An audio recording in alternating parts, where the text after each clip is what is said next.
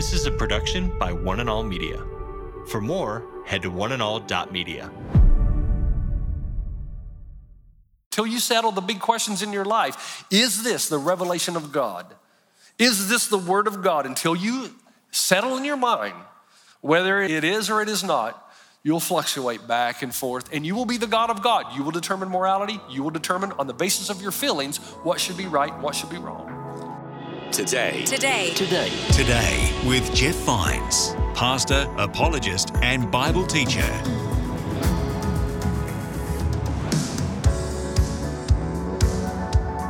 Hey there, welcome to Today with Jeff Vines. My name is Aaron. Well, we're coming to the end of this series looking at the books in the Bible that have only 4 chapters. In today's episode, Pastor Jeff finishes the message we started last time looking at 2 Timothy. Make sure to listen to all the episodes in this series. Just search for Today with Jeff Vines wherever you get your podcasts. Turn to 2 Timothy 4 now as Pastor Jeff wraps up this message. And just a warning, he covers some very heavy topics in this episode.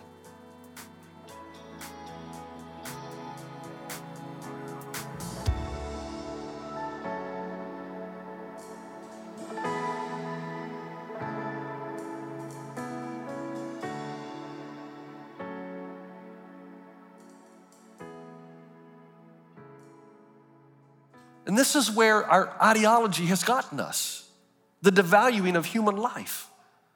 Job 31, did not he who made me in the womb make them? Did not the same one form us both within our mothers? Psalm 22, from birth I was cast on you, from my mother's womb you have been my God. Jeremiah 1:5, before I formed you in the womb I knew you. Before you were born I set you apart. I appointed you as a prophet to the nations.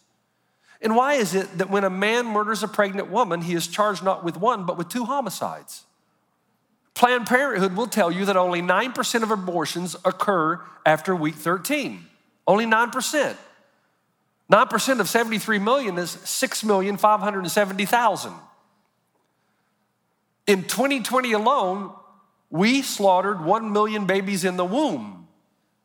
90,000 of those were past week 13. That's 250 every single day.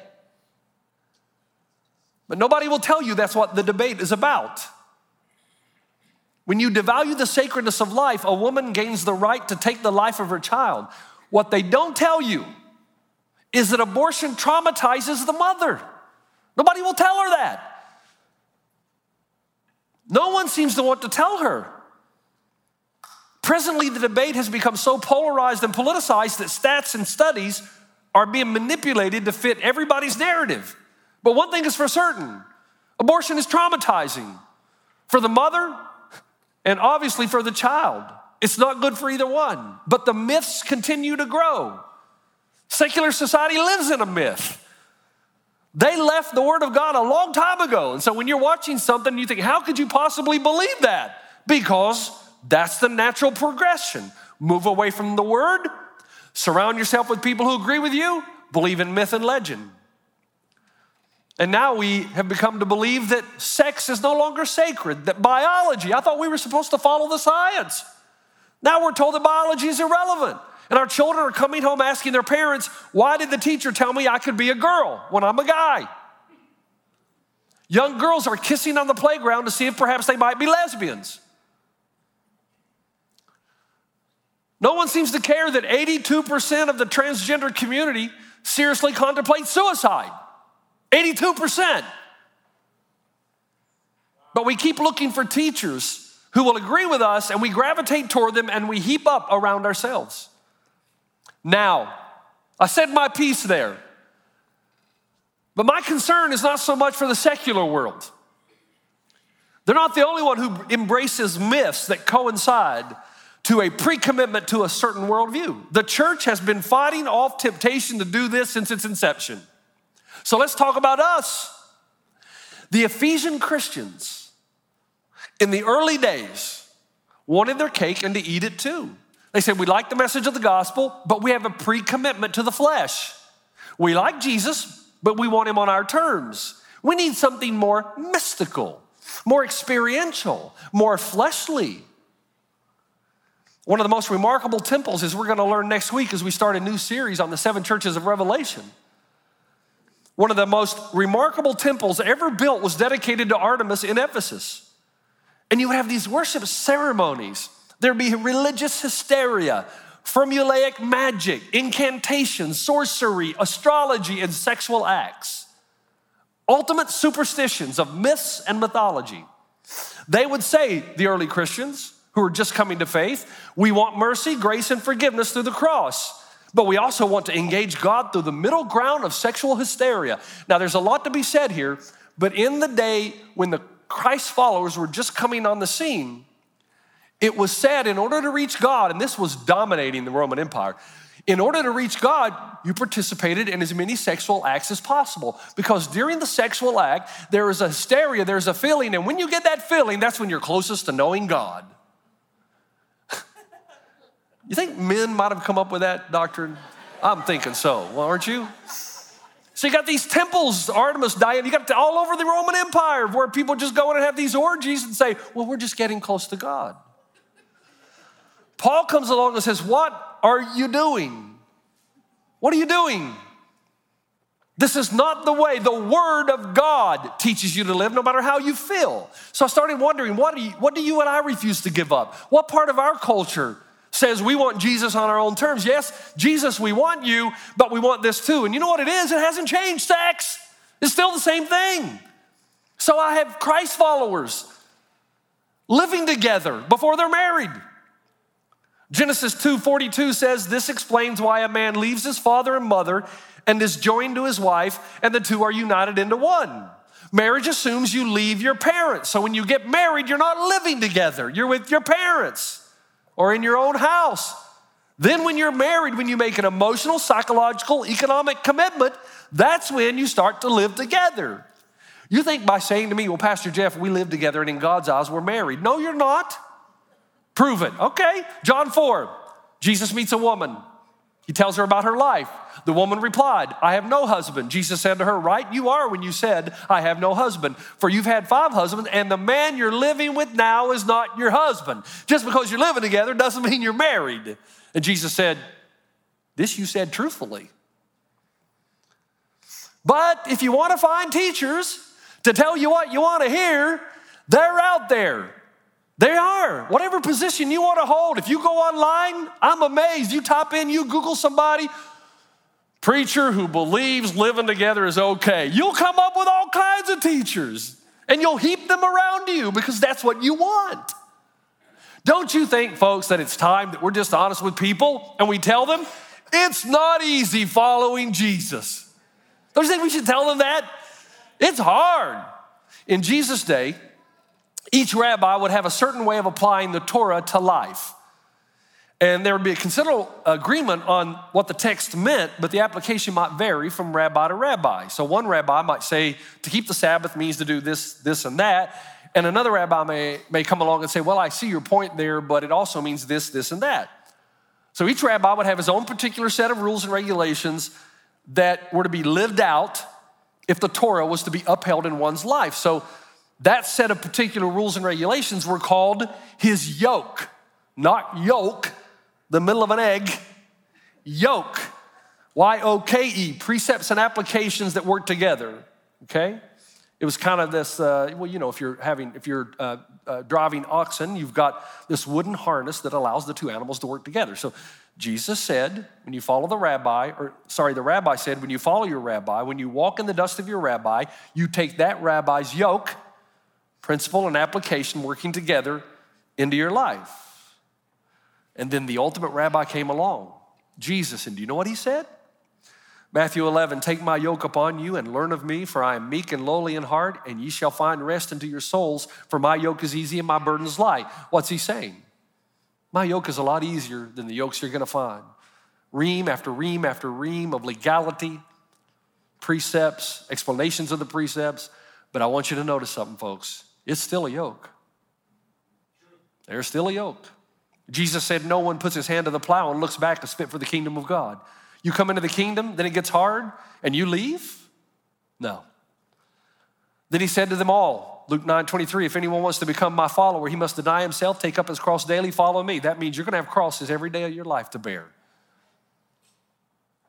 And my favorite one, Luke 14, Large crowds were traveling with Jesus. Turning to them, he said, if anyone comes to me and does not hate his father, mother, wife, and children, brothers and sisters, yes, even their own life, such a person cannot be my disciple. The original language is not hate like you and I know it. It's to have a lesser love, okay? In other words, your greatest love is Jesus. By comparison with the love you have for Jesus and your own life and your brothers and your mothers and your sisters. And think about it. He's talking to a culture where for many of them to leave the family and follow Jesus would have cost them their lives. And still today in the Muslim world, right? So this passage may not mean as much to you as it would a lot of cultures on planet Earth. But Jesus said, this is what it will cost you. It may cost you everything. And then he says, how many of you would build a tower, but you wouldn't count the cost? How many of you will go to war, but you wouldn't count the cost? And then in verse 33, in the same way, those of you who do not give up everything you have cannot be my disciples. The problem, folks, is not out there. The problem's in here.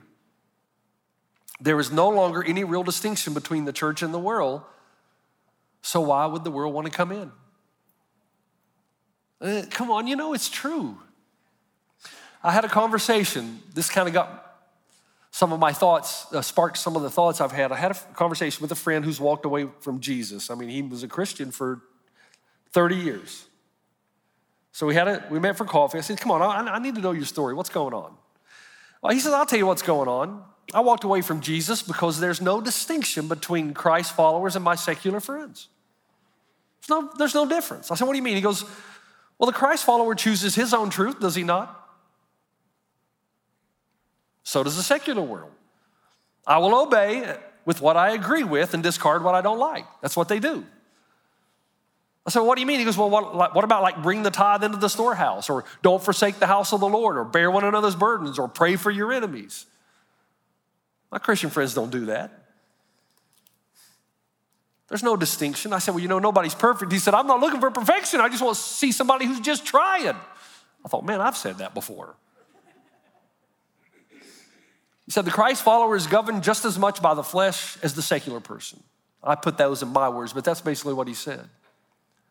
If the Christ follower is forced to choose between spiritual discipline and a fleshly fulfillment, most Christians will satisfy their flesh and then ask for forgiveness. The only difference between Christian and non-Christian is the non-Christian doesn't ask for forgiveness. All my Christian friends sleep together. That hurt me. I mean, is that the way it really is? Am I that out of touch with culture? And he said, and what about this unequally yoked thing? My mom claimed to be a Christian all of her life. She met a man in her older age. He was not a believer. She dated and married him, threw everything out. So all Christ followers throw it out if it's inconvenient, Pastor.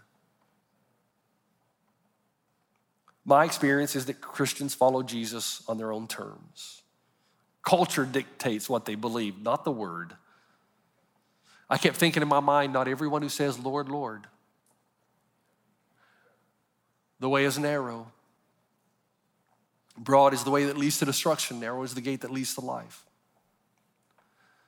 When I look at a text like this, and I wish we could spend time on almost every word, but quickly, I learned three things. Number one, here is the disintegration. This is how it starts and where it leads. Quickly, number one, you excuse yourself from the truth. You move away from the word. It's in the middle voice. But there's also a secondary meaning to this word. It's beautiful.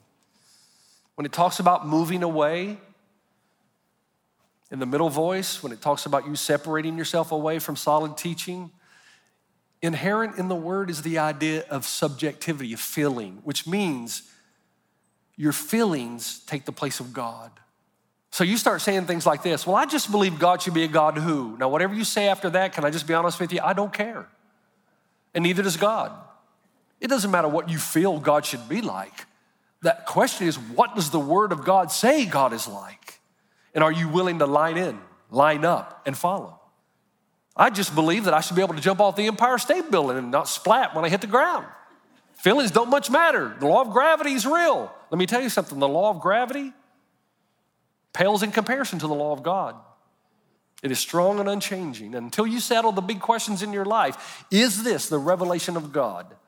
Is this the word of God? Until you settle in your mind whether it is or it is not, you'll fluctuate back and forth, and you will be the God of God. You will determine morality. You will determine on the basis of your feelings what should be right and what should be wrong. So most people, when I ask them, is the Word of God the Word of God? They will say, yes, it is. But their actions tell me that it is when they agree with it. Do you believe in heaven? Yes. Hell? No. Do you believe in monogamy? Yes. Sex only when you're married? No. The real question of authenticity, what do you do when the Word contradicts you? Because if God is really God, He's going to contradict you at some point. What do you do when the Word contradicts culture? What do you do when the Word is inconvenient? What do you do when the Word of God says no, when your flesh disagrees? And then how do you respond when one of your Christian brothers or sisters comes along and says, stop this. I said, knock it off. Come on, you can do this. How would you respond if a friend of yours came and said, hey man, I notice you're spending more and more time at your beach house on the weekends, very little time in the house of the Lord. Hey man, I noticed you're not part of a group of believers who hold each other accountable. That's not safe. Hey man, I noticed you're spending more and more time on social media. Be careful. All these are signs that you're moving farther and farther away. And then the second thing that you do quickly, I'm almost done, you exalt your own desires. This is the active voice. In other words, you do whatever feels good over what is truly good. And you find teachers who will support your position. You will heap episoresusen. You will gather together, gather around you, people who will give you a license according to your idios epithumios, your own desires and lust. And you will look for teachers. Folks, can you admit something with me? Almost finished. Can you admit something to me? There is nothing left in American culture so vile and vulgar for which you cannot fly in a professor from somewhere to justify it. Can I just give you a caution before I finish this? Look, folks, you know what you read and what you listen to and what you watch. And you know me, I'm not one of these teetotalers. You shouldn't have a television. I have a television. You shouldn't listen to this. Why? No, but listen, if you don't manage your time in these things, do you realize what you're watching and listening and reading? You can't help it. Nobody's that strong. It will impact the way you're thinking. And don't you understand that, look, I don't want to be one of those crazy wackos, but I want to tell you at the same time, do you not understand how Hollywood has a direct agenda to do away with the morality of the Christ follower, the Judeo-Christian values upon which our country was founded? I mean, surely you see that, so you start sneaking in people and places and ideas over time. Go back and watch television in the 60s. You'll laugh. If you would have shown something in the 60s or 70s that you see now, my goodness, you would have had parents and the whole community in uproar. But over time, you get desensitized, which means that if you're watching TV all the time, then culture is getting into you. And you don't even realize it, so that your thoughts change. I think Paul saw this coming in Romans 12 when he wrote, do not conform to the pattern of the world, but be transformed by the renewing of your mind. Then you'll be able to test and approve of what God's will is, his good, pleasing, and perfect will. The more and more I talk to Christians, the more I'm starting to believe that most people get their doctrine from television and media instead of the Bible. If you ever have an issue that's really disturbing, if you have something you're not sure what to believe, don't go to the internet and research theologians. Just sit down with the Bible and pray. Sit down with the Bible, read and read and read and pray, and ask God to give you wisdom. Now I got to finish. You embrace myths. That's the digression. By the way, this word has a medical connotation to it. It's like a dislocated arm or leg, or you're unable to function as you're designed to function. So here's how I want to finish this. If you're a visitor here and you're thinking, man, I haven't been to church in a while, I forgot how black and white these people are, dogmatic, these are crazy people. Listen to me. Listen, this is about as aggressive as I've gotten in a long time, wouldn't you say? Listen, God's law is not arbitrarily given to you. He doesn't give it so he can be the big bad cosmic boss and somehow bind your hands and keep you from enjoying a good life. The parameters of God are based on design. If God truly did, if he's real, that's the question you have to settle. If he's real and he really did create you and he really did design you in the world, doesn't it make sense that he would know how you function best So if he gives a precept, it's because he loves you and he knows your best life is lived this way, not this way. Come on. I mean, if he says don't commit adultery, do you think it's because he wants to be the big bad cosmic boss, or he actually cares about the lady that you're cheating on?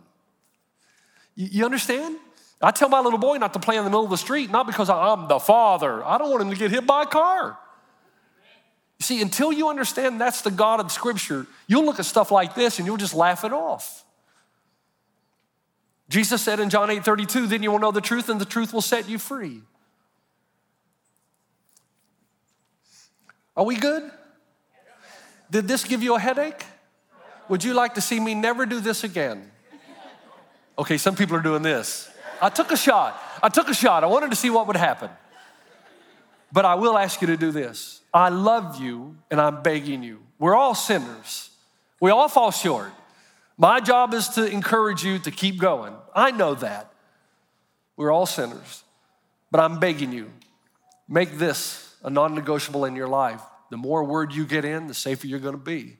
Get into a rooted group if you haven't signed up, and go back and remember that to which you're called. And remember, this is a living, active God who wants relationship. Read and study the Word of God. Get your Bible out and read it again. See what the Spirit of God will say to you. Do not be conformed to the pattern of the world. Be transformed by the renewing of your mind. And one last thing, because I know there are going to be people listening to this down in Australia, New Zealand, and England, throughout Europe, and I want them to ask themselves a question, and you ought to ask it too. Ask yourself if your pastor centers on the Word or does he center on himself? You got to ask that question. Does he spend more time on humor and entertainment rather than breaking down the Word and its relevancy for your life? You can be an incredible entertainer and communicator and say nothing. There have been times when I've been to church when I was in seminary and I came out of there fired up, man, but then I tried to remember what we heard. Spiritual pep rallies and emotional frenzies won't hold you over the long haul. So be careful who you're allowing to teach you. And finally, is he or she captivating, or is the Word captivating him? And I would pray, and I had a different kind of message. I loved this series, man. Think about where we've been. Think about it. Get out of Moab. We learned from Ruth. In Jonah, God spends more time dealing with the believer than the unbeliever. In Philippians, Philippians, right? And now 2 Timothy. Repent. Get back into the Word so that you may be able to test what is acceptable, what is good, because the Word of God is in you. And if you found yourself making excuses for why something you know down deep inside is not appropriate or right, and you've surrounded yourself with teachers who will tell you what you want to hear, repent, go back to the Word, and ask the Spirit to guide you. Father, thank you for this series. For God so loved, indeed, he loves us. And because he loves us, he has given us his revelation to inspire us, to encourage us, to reproof us, to rebuke us. I pray that in humility we would listen. We would never judge each other, but love each other, encourage each other when we're falling away, knowing that we all are culpable in the wrong place at the right time. At the wrong time, we're not sure how we'd respond, how would we react. We need to bear each other's burdens. So I pray this sermon would do just that, a way of encouragement to walk in the way of the Word, for it is more certain than any emotion, than any experience we could ever have. In Christ's name, everybody said that.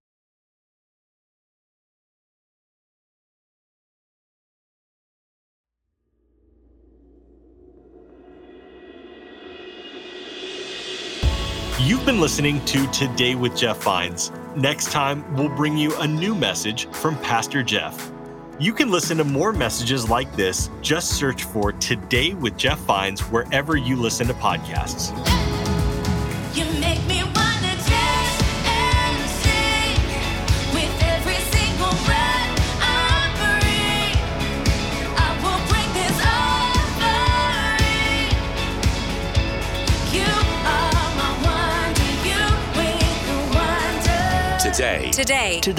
Today with Jeff Vines. This is a production by One and All Media. For more, head to oneandall.media.